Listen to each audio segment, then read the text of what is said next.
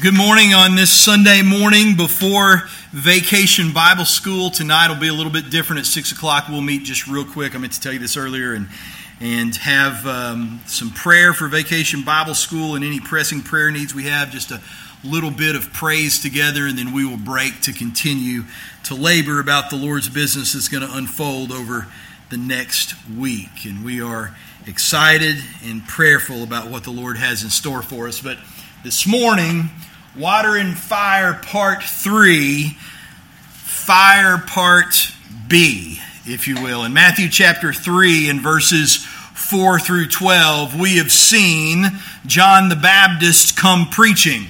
And when John comes, he comes like a whirlwind of fire, a coat of camel's hair and a diet of locust and wild honey, with a very particular and a very peculiar message. In Matthew chapter 3, verses 1 through 3, Matthew writes and says, "In those days, John the Baptist came preaching in the wilderness of Judea. Repent, for the kingdom of heaven is at hand. For this is he who was spoken of by the prophet Isaiah when he said, the voice of one crying in the wilderness, prepare the way of the Lord, make his paths straight." Here is John, the one foretold, not just by Isaiah and not only by the angel, but also by Malachi when he wrote the word of the Lord in chapter 3 and said, "Behold, I send my messenger, and he will prepare the way before me." And so John comes in the spirit and the power of Elijah, for as we have seen, he is the Elijah that was to come, and Elijah still comes. John's charge to the people is daunting: to make straight paths, to prepare a way that is suitable for the coming of God himself, to prepare a people for the immediacy of the Lord's coming. But while John's charge is daunting, his message is impossible. Matthew chapter 3, verse 4, it says that John wore a garment of camel's hair and a leather belt around his waist, and his food was locusts and wild honey. And then Jerusalem and all Judea and all the region about the Jordan were going out to him. They were baptized by him in the river Jordan, confessing their sins. But when he saw many of the Pharisees and the Sadducees coming to his baptism, he said to them, "You brood of vipers, who warned you to flee from the wrath to come? Bear fruit in keeping with repentance, and do not presume to say to yourselves, 'We have Abraham as our father.' For I tell you, God is able from these stones to raise up children for Abraham. Even now the axe is laid to the root of the trees. And every tree, therefore, that does not bear good fruit is cut down and thrown into the fire." Well, John's charge may have been daunting, but John's message is impossible for men. Repentance and fruit-bearing are outside of the scope of what men are able of their own accord to do, for repentance, according to Scripture, is granted by God and by God alone, and the fruit that John speaks of is the result, the sole result, of abiding in Christ. And this group, this generation, this offspring of vipers want nothing to do with the kingdom and the king that John is proclaiming. They want nothing to do with his repentance. They want nothing to do with bearing his fruit. For in Luke chapter 7, verse 28 through 30, Jesus gives his estimation of them. And he says, "I tell you that among those born of women, none is greater than John. And yet the one who is least in the kingdom of heaven is greater than he." And when all of the people heard this, and the tax collectors too, they declared God just, having been baptized with the baptism of John. But the Pharisees and the lawyers rejected the purpose of God for themselves, not having been baptized by him. Man, could you imagine if your legacy was to have that statement written about you in one of the Gospels? That as a group, as a whole, these Pharisees and these lawyers had rejected, when the tax collectors, when the publicans would justify God in what was preached according to John, they would reject the purpose of God for themselves and reject the baptism that was the sign of it. And yet, in the midst of this generation and offspring of vipers, there is hope. You don't have to show up for the right reason to walk away a new creation. And while ordinances like water baptism do not affect change, when they're legitimate, they are a sign of it. For men labor, but it is God that brings effect. Paul spoke to this in 1 Corinthians chapter 3, verse 6, when he said, I planted and Apollos watered, but God gave the growth. And so here is John preaching. Here is John baptizing by water for repentance. But he who is coming after him will not baptize according to water. Verse 11, John says it like this in the ESV, I baptize you with water for repentance, but he who is coming after me is mightier than I. Now I got to tell you, that is a perfectly fine translation. It gets across the point. It brings all of the information that you see in the original Greek to the table. It gets it done. However, somewhere in the translation from the Greek to a fairly easy reading English, we lose some of the gravitas, if you will, some of the weight of the original. We read it like this, I baptize you with water for repentance, but he who is coming after me is mightier than I. If you want something a little bit more directly and a little bit more weighty out of the Greek, what John said actually was something more like this. I baptize you with water for repentance. He but after me comes, mightier than I. I baptize you with water for repentance. He but after me comes. He will not baptize you with water. He will baptize you with the Holy Spirit and fire, because the one who is coming is mighty. He is able. He baptizes with the Holy Spirit, the regenerative agent of salvation, cleansing his people from sin and putting a new heart in men. Not just a symbol of repentance, but the actual thing. A spirit that has been both with and in the people of God from the beginning. A spirit that defines them when they are plunged into it. It's always been here from of old. And yet, something new is coming in the Spirit. An empowerment that used to be unique to particular individuals that is now being given to the entirety of the saints of God. An empowerment to go forth and make disciples that is no longer the purview only of prophets and judges and kings, but instead now of all of his saints. For Jesus says in Acts chapter 1 verse 8, you will receive power. You will receive power, Mount Zion, when the Holy Spirit has come upon you, and you will be my witnesses in Jerusalem and in all Judea and Samaria to the very end of the earth.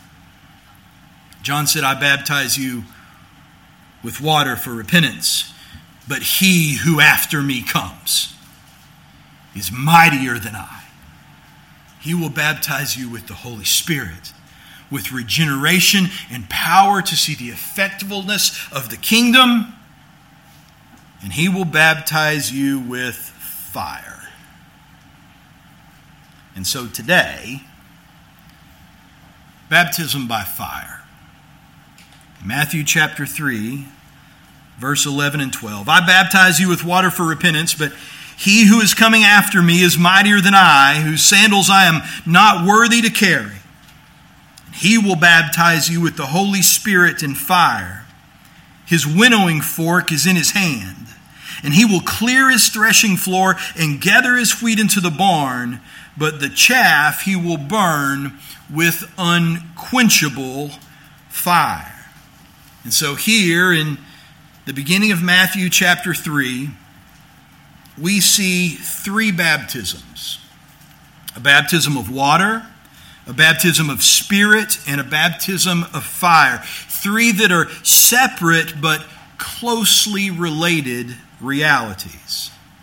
Water baptism came through John, and it was emblematic, a physical symbol of a spiritual reality. And during John's ministry, that symbolism was of repentance and cleansing, preparation, a straight path for the kingdom and the king that was to come. But the Holy Spirit and fire, those baptisms come not through John, but through Christ. And though we may be tempted to jump to conclusions, the reality is that the baptism of spirit and the baptism of fire are not the same thing. The Spirit is spirit. That's what we saw last week. He's the regenerator, the bringer of salvation. And fire is fire. Now I would have you note that because the three, the water and what it symbolizes, the spirit and the fire, because these three are related so closely to the same topic, and oftentimes even look very similar to each other, we might be tempted to confuse them, especially when speaking of baptism in spirit and fire, since they are both spiritual realities and they both come from Christ.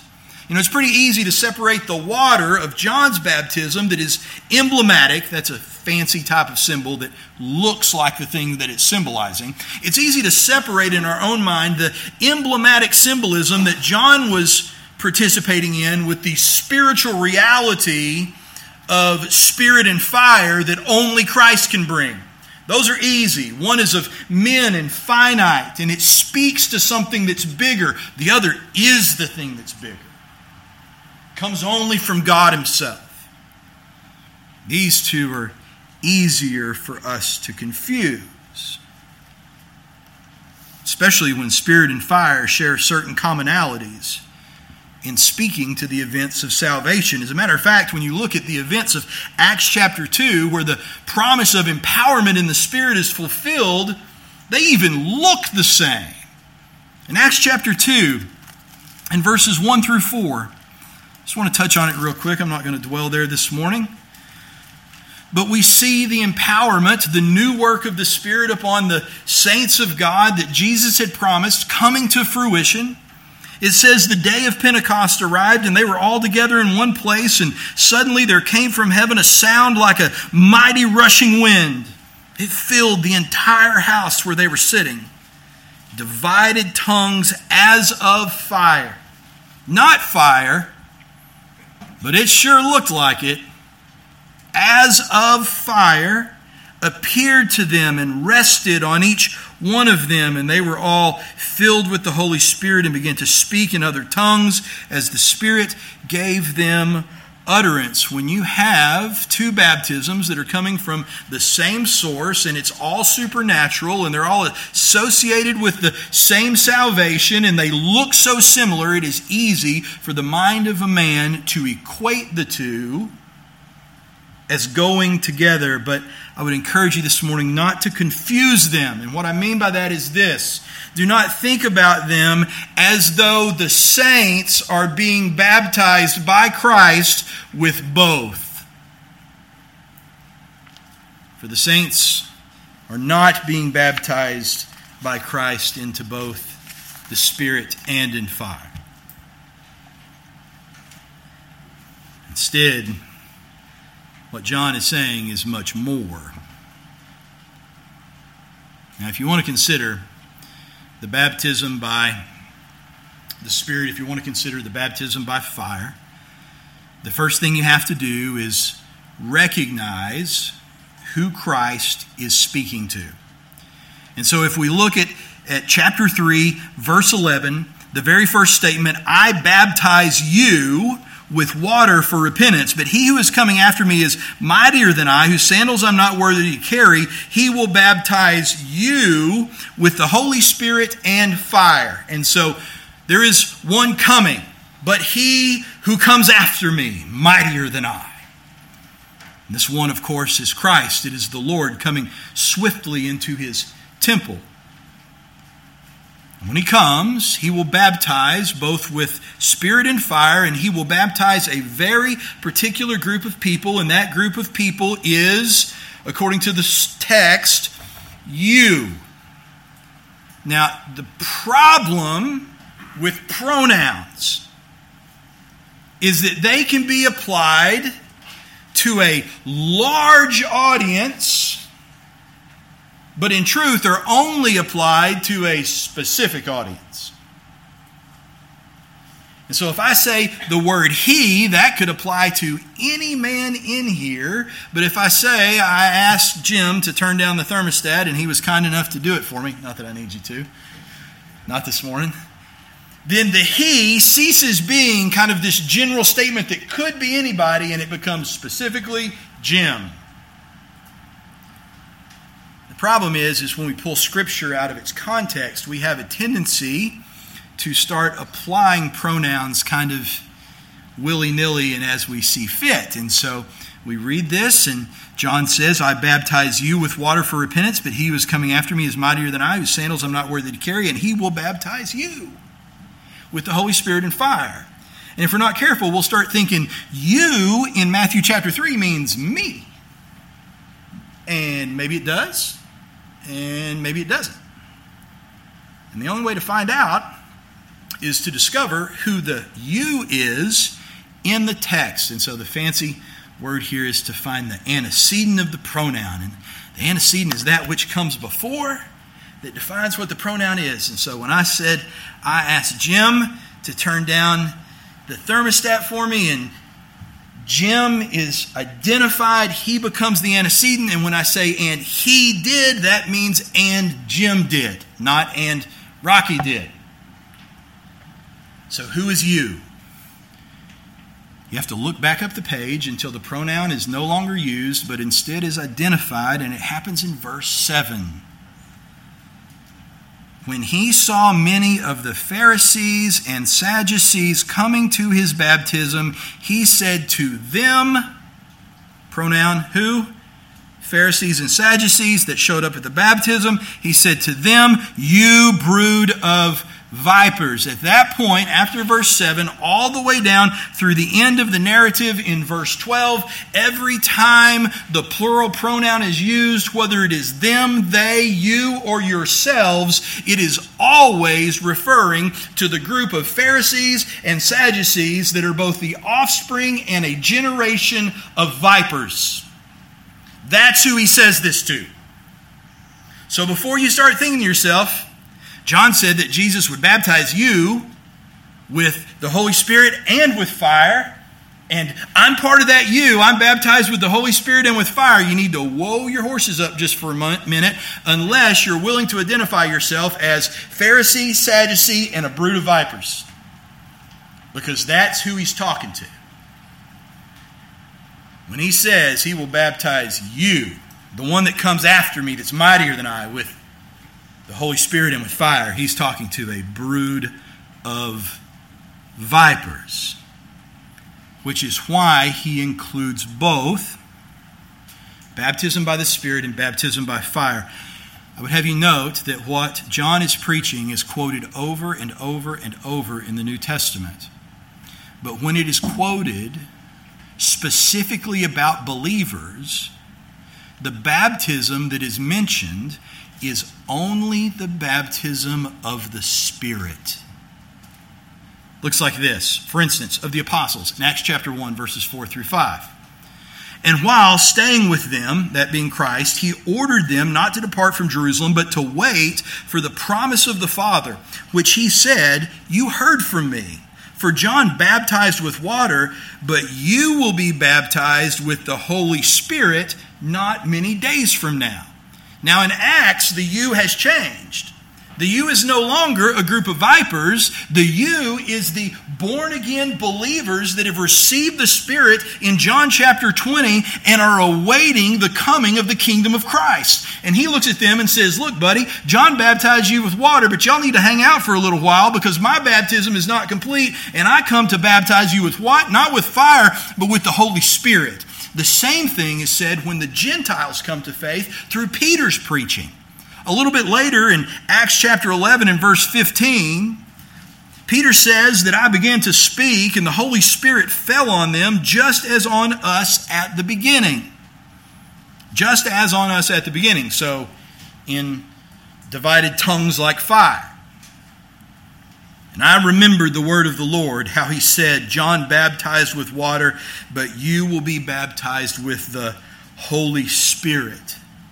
And then God gave the same gift to them as he gave to us when we believed in the Lord Jesus Christ. Who was I that I could stand in God's way?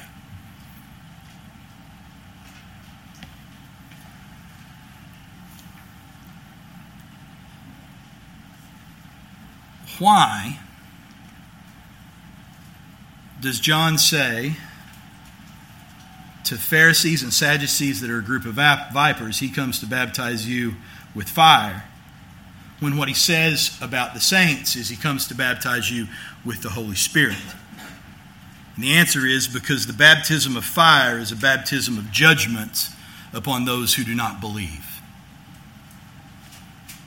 It's not some particular type of baptism of the Spirit. It is something completely different. It's a baptism of judgment. And make no mistake, Christ came to bring fire. These aren't my words, they're his. In Luke chapter 12, verse 49, he says, "I came to cast fire on the earth." Now that's a statement. Jesus speaking to his disciples, "Boys, I came to cast fire on the earth." But not only does he say that, it would be one thing if he said that, right? Like, this is on the checklist to do. We've got a lot of stuff I got to do. I got to be incarnation, condescension, born in a stable, laid in a manger. I got to entertain shepherds and wise men at my birth and live a sinless life and instruct men in the temple and walk on the water and bring the dead to life and live a sinless life and die the propitiation for sin. And there's just a lot of things to do. And here's one of those things that I've come to bring fire on the earth. But that is not how Christ says it. He says it like this: "I came to cast fire on the earth and would that it was already kindled." Now that last part tells you the heart and the desire of Christ. Not only did I come to cast fire on the earth and would that it were already kindled. He says, I wish it was already burning.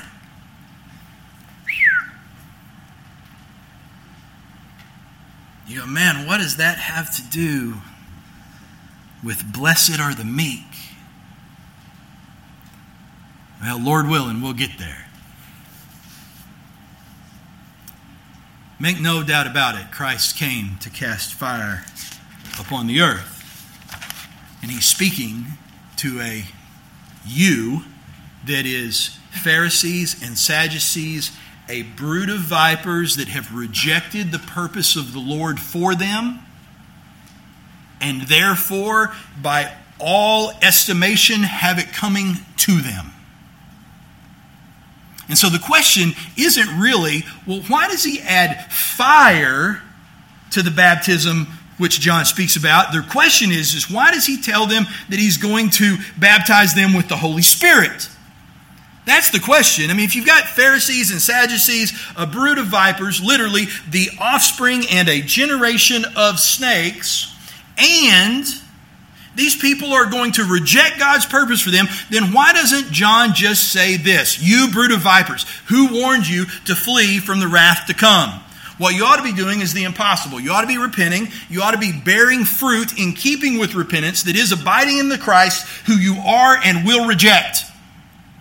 Don't think that because you're the children of Abraham, that's going to get you anywhere. Don't think because your great-granddad was a pastor and your uncle is a deacon and you come to church every single time the doors are open. Don't think that's going to get you anywhere. God will raise up children of Abraham out of these rocks if He wants to. I baptize you with water for repentance and you reject that. But He who after me comes is mightier than I, and He's going to baptize you with fire. Now that's a hellfire and brimstone sermon, but it's not what John preaches. John preaches a scripturally balanced gospel.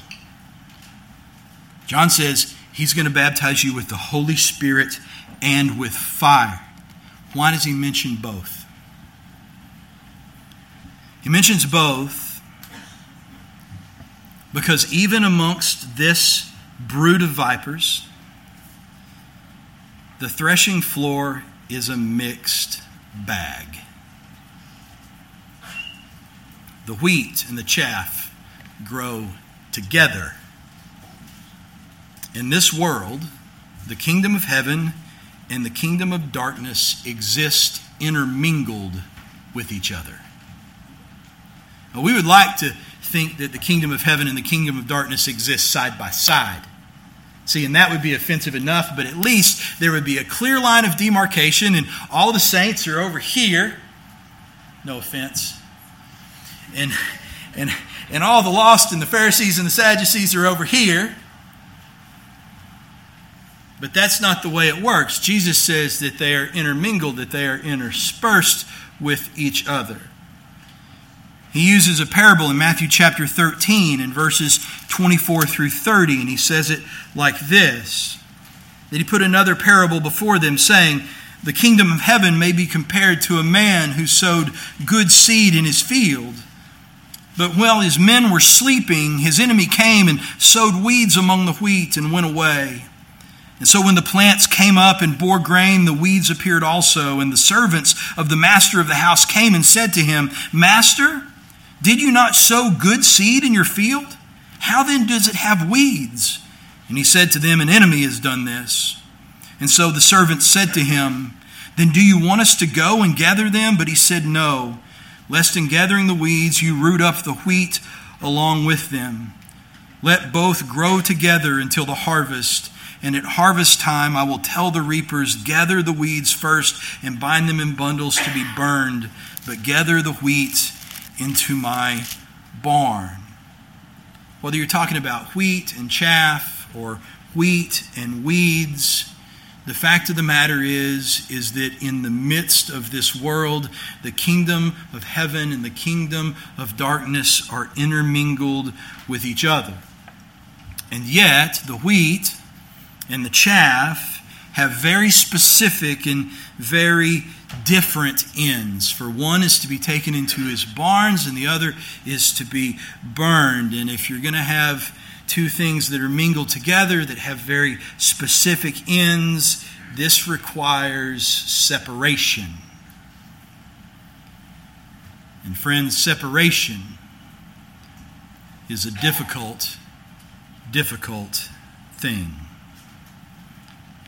In Matthew chapter 3, verse 12, John says his winnowing fork is in his hand, and he will clear his threshing floor and gather his wheat into the barn, but the chaff he will burn with unquenchable fire.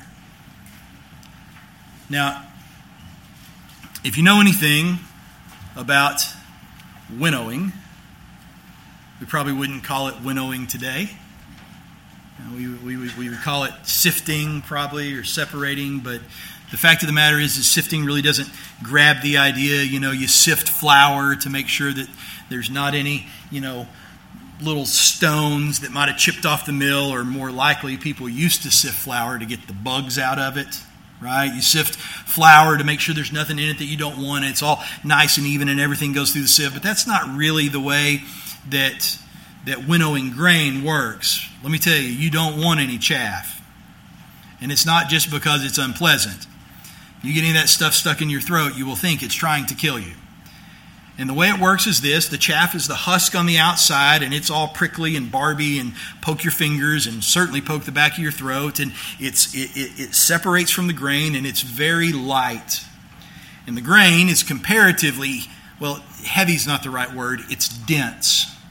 And so comparative to its size, it has much more mass to it. And so what they would do is they typically did this on top of a hill where the wind was good, and they would build themselves a floor, a good clean flat spot out of either wood or stone, and they would take their grain, and the oxen would roll the stones over it to break the chaff loose from the grain, and then they would take these winnowing forks, and when the breeze was right, they would throw the grain up in the air, and being denser, the wheat kernels would fall back down directly from whence they came, but the chaff, being light, would be blown into a pile that was in the direction of the way that the wind was going. And you did this over and over and over, and at first there would just be a ton of chaff blowing off the pile, and the more you did it, the less there was, until there wasn't any at all, and you had a pile of clean wheat that you could then take and put in your barn. I want you to notice the separation that occurs here and the manner in which it occurs, because this is a big deal. This is a big deal. When the wheat separates from the chaff as the wind is blowing, a wind blowing where it may, speaking about the Spirit in John chapter 3. This is God's wind that's blowing. And when it blows, it affects wheat. It's the same wind. The wind doesn't change. It's always the same. As a matter of fact, where we're going to look at in Malachi here in a few minutes, the Lord says, "Because I don't change, you, O Israel, are saved." It's the same wind. It's blowing.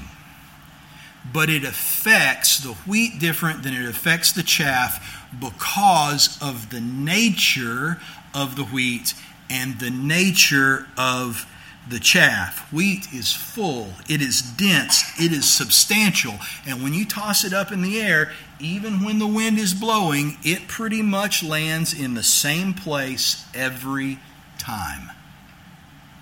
One of the things that you will find about the saints of God is that when the wind blows, they end up landing right back where they came from.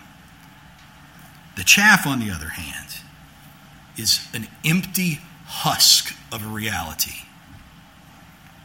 It is light, and it is blown by the wind wherever the wind takes it. I mean, this is what Jesus asked the people concerning John about what they came down to see. I mean, they heard a tough message. "You brood of vipers, who warned you to flee from the wrath that is to come?" Friends, at Bethany on Jordan, there is a revival happening and there is a separation happening. There is a separation that is happening when God's wind blows through the word of His prophet.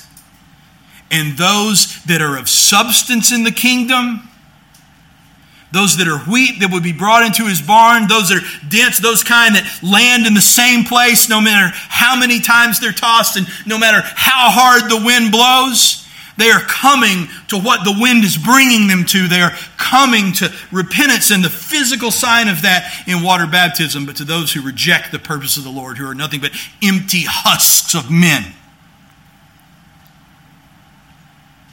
they are blown. And they're going to be blown directly into the fire, which, speaking of John, this is why Jesus asked them in Matthew 11, as they went away, Jesus began to speak to the crowds concerning John. "What did you go out into the wilderness to see? A reed shaken by the wind? Not at all. You came to see a prophet that no matter how many times he's tossed and no matter how hard the wind blows, Even when it blows so hard and he's tossed so high, for a moment one might fear to think he might get blown off the floor. He always lands in the same place. The question is where will you land? The fact of the matter is Jesus speaks to this brood of vipers, or John speaks to this brood of vipers, and the message to them is that he who comes after me, who is mightier than I, he will baptize you with the Holy Spirit and with fire, not just with fire. And the reason he won't is because he is mighty and he is able.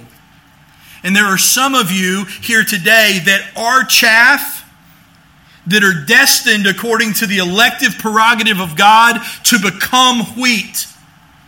This is what is called rebirth. This is not salvation that exists because of repentance. This is salvation that exists because of the grace of God that brings about repentance and causes chaff to become wheat. We don't know that Nicodemus was there that day, but there's a decent chance that he was. There are men of this brood of vipers that will not remain vipers. They will become something else because they won't be baptized by fire. They'll be baptized by the regeneration of the Holy Spirit. The you specifically speaks to a brood of vipers, but it is a brood that contains both the elect and the indicted. All are sinners, but some are future saints. And such is always the case. It's always the case. If you look at the narrative in Luke chapter 3, verse 7, John doesn't say this specifically to a group of Pharisees and Sadducees, but instead says it to the whole crowd that's gathered. Friends, that's why when we come together, even as the church, even as the professed people of God, the gospel is still preached. Because every one of these Pharisees and every one of these Sadducees would have told you that they weren't a viper. And many of them would have actually believed it. But they were. But they wouldn't all stay that way. The baptism of fire that is coming is a baptism of judgment. And it is by a very peculiar fire. His winnowing fork is in his hand, and he will clear his threshing floor and gather his wheat into the barn. And that separation is going to come not by a difference in the way that God speaks.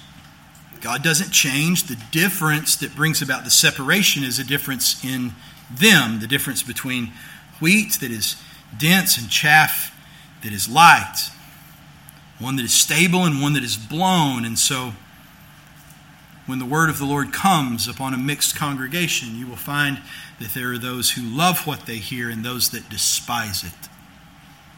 Though they hear the same message, the difference isn't in the message, it's in them. And so while separation is difficult, what comes after is either glorious or exceedingly dreadful.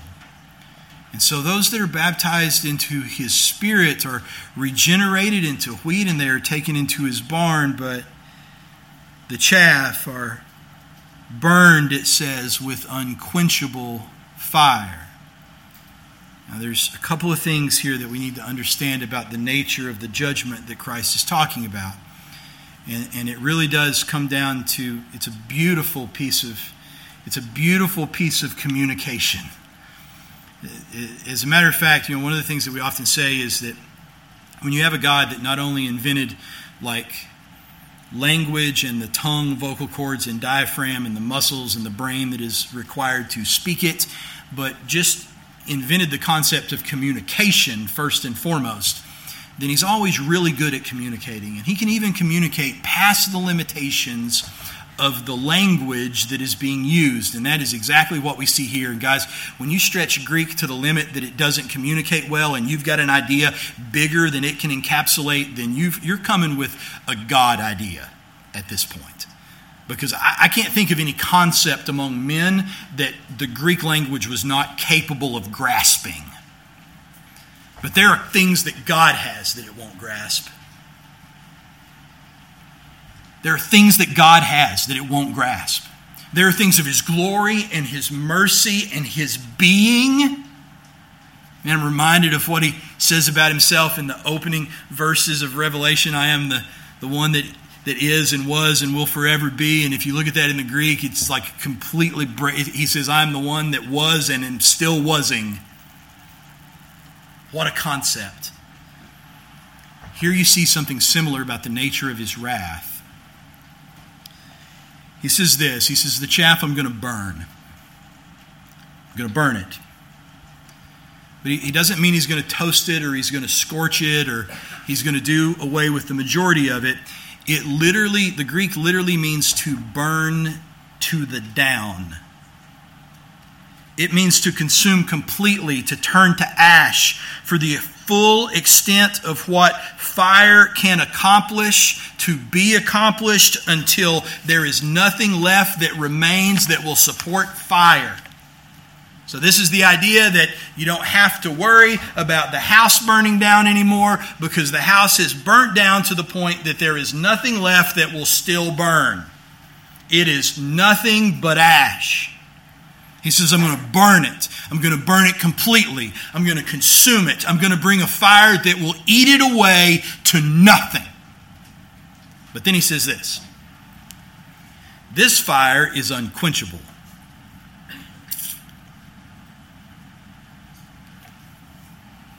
Okay. Unquenchable fire is a fire that won't go out.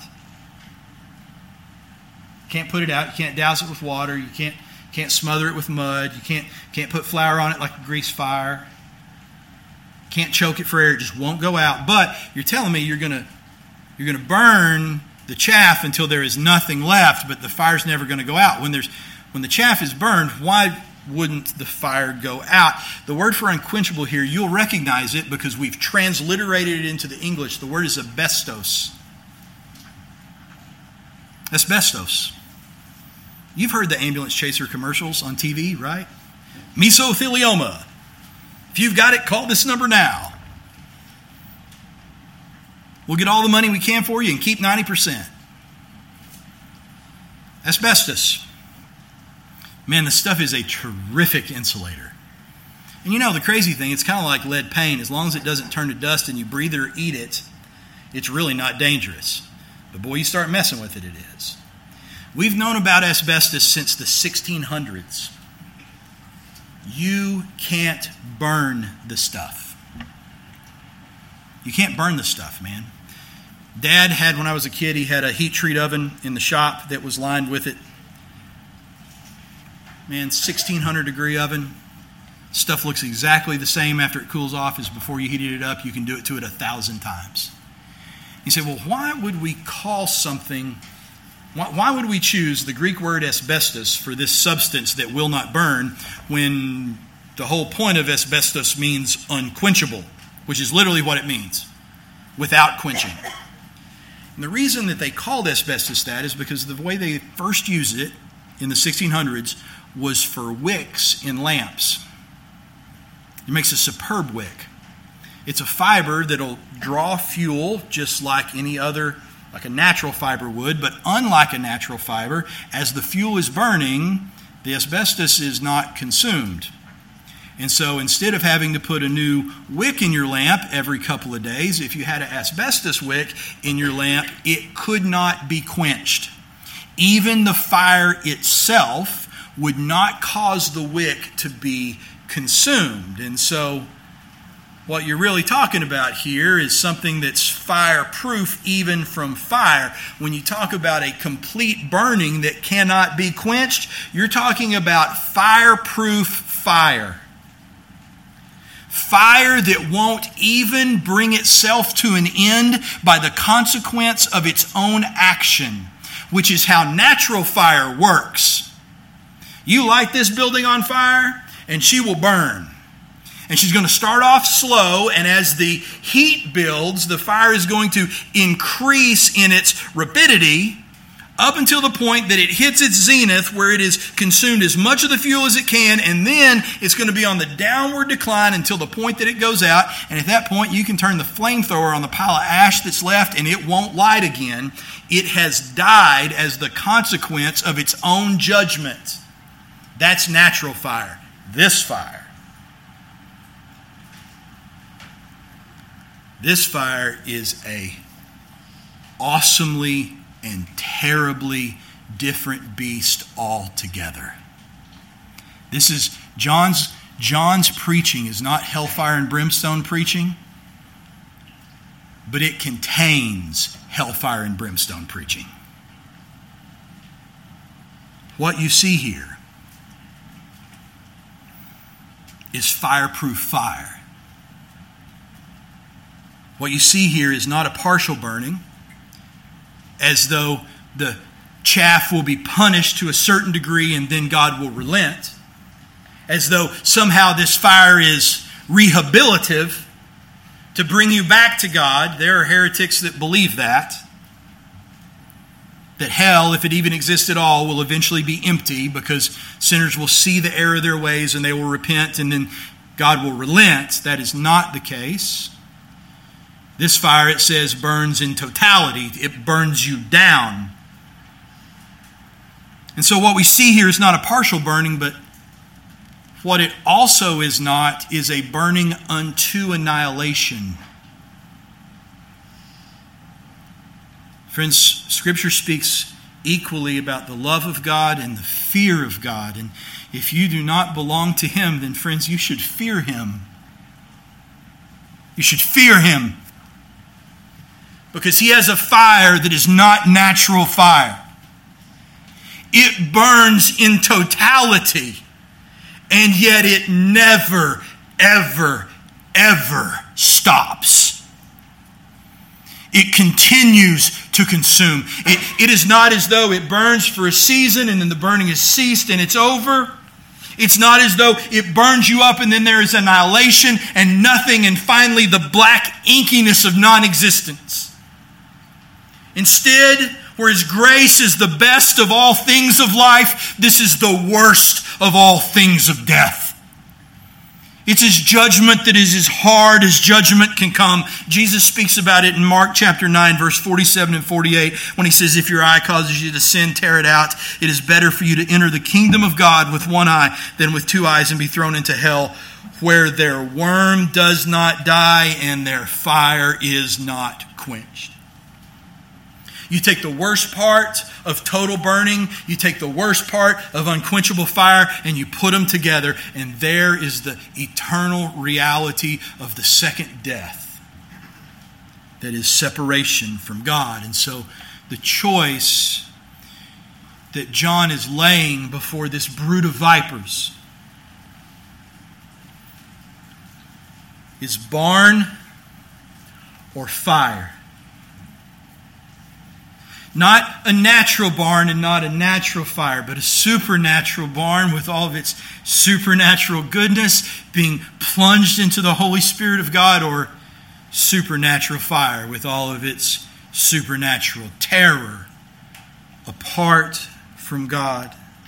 The weight of what John is setting before them is the weight that all men must endure before a holy God. In the Old Testament, well, let's go to the New Testament first. In the New Testament, Paul says it this way to the Corinthians when he says, for we are the aroma of Christ to God among those who are being saved and among those who are perishing.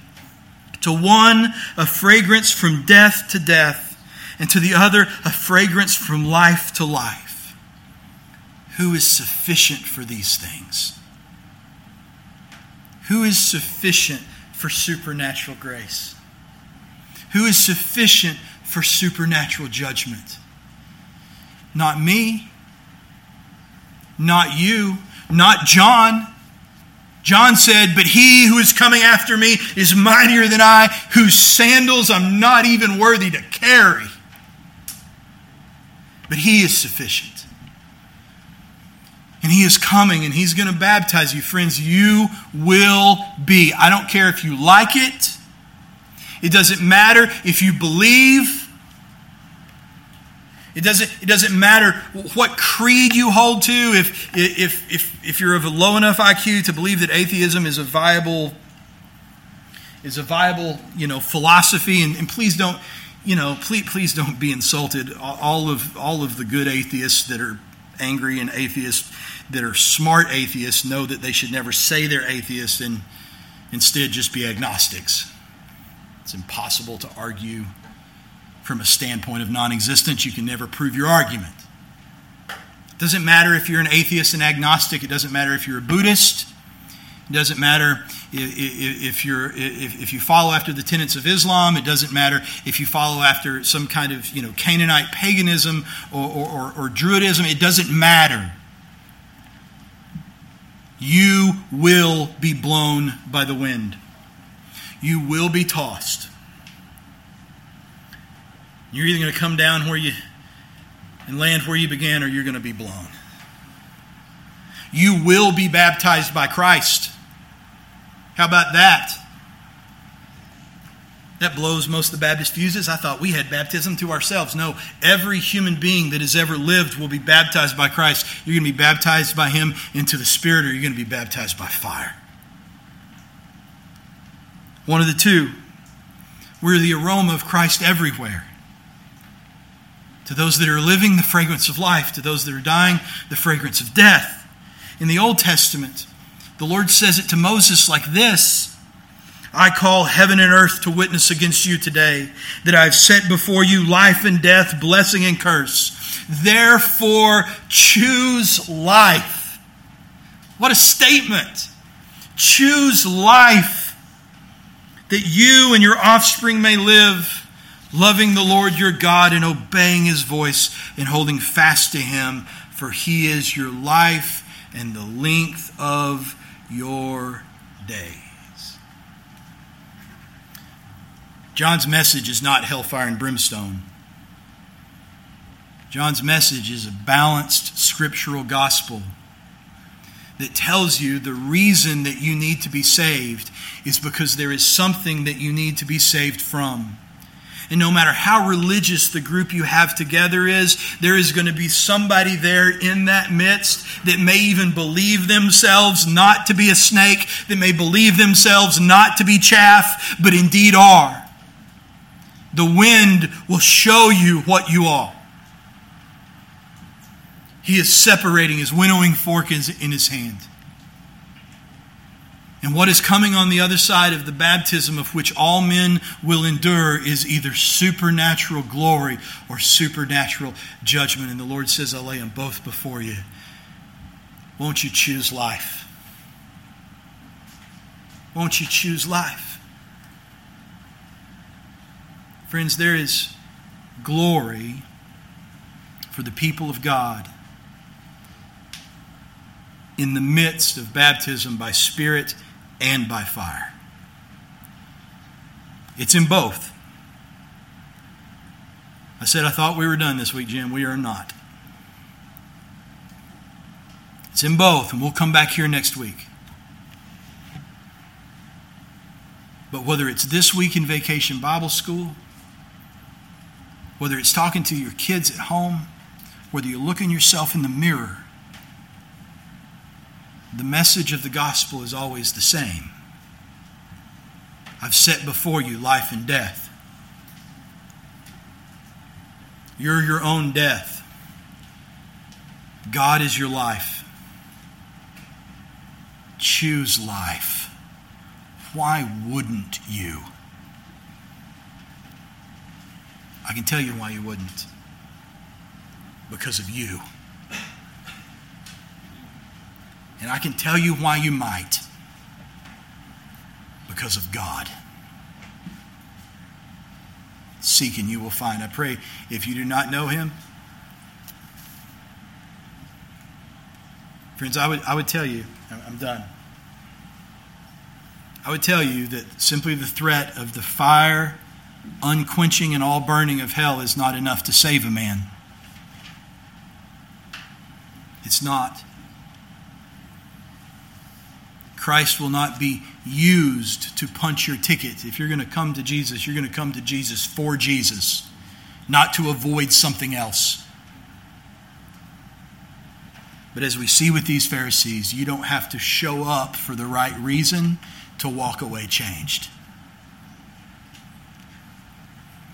Many have come seeking relief from the judgment of God, only to find the true nature of salvation to be in the joy of Jesus Christ. So fear and run to him and rejoice in his love. I pray that you would even now.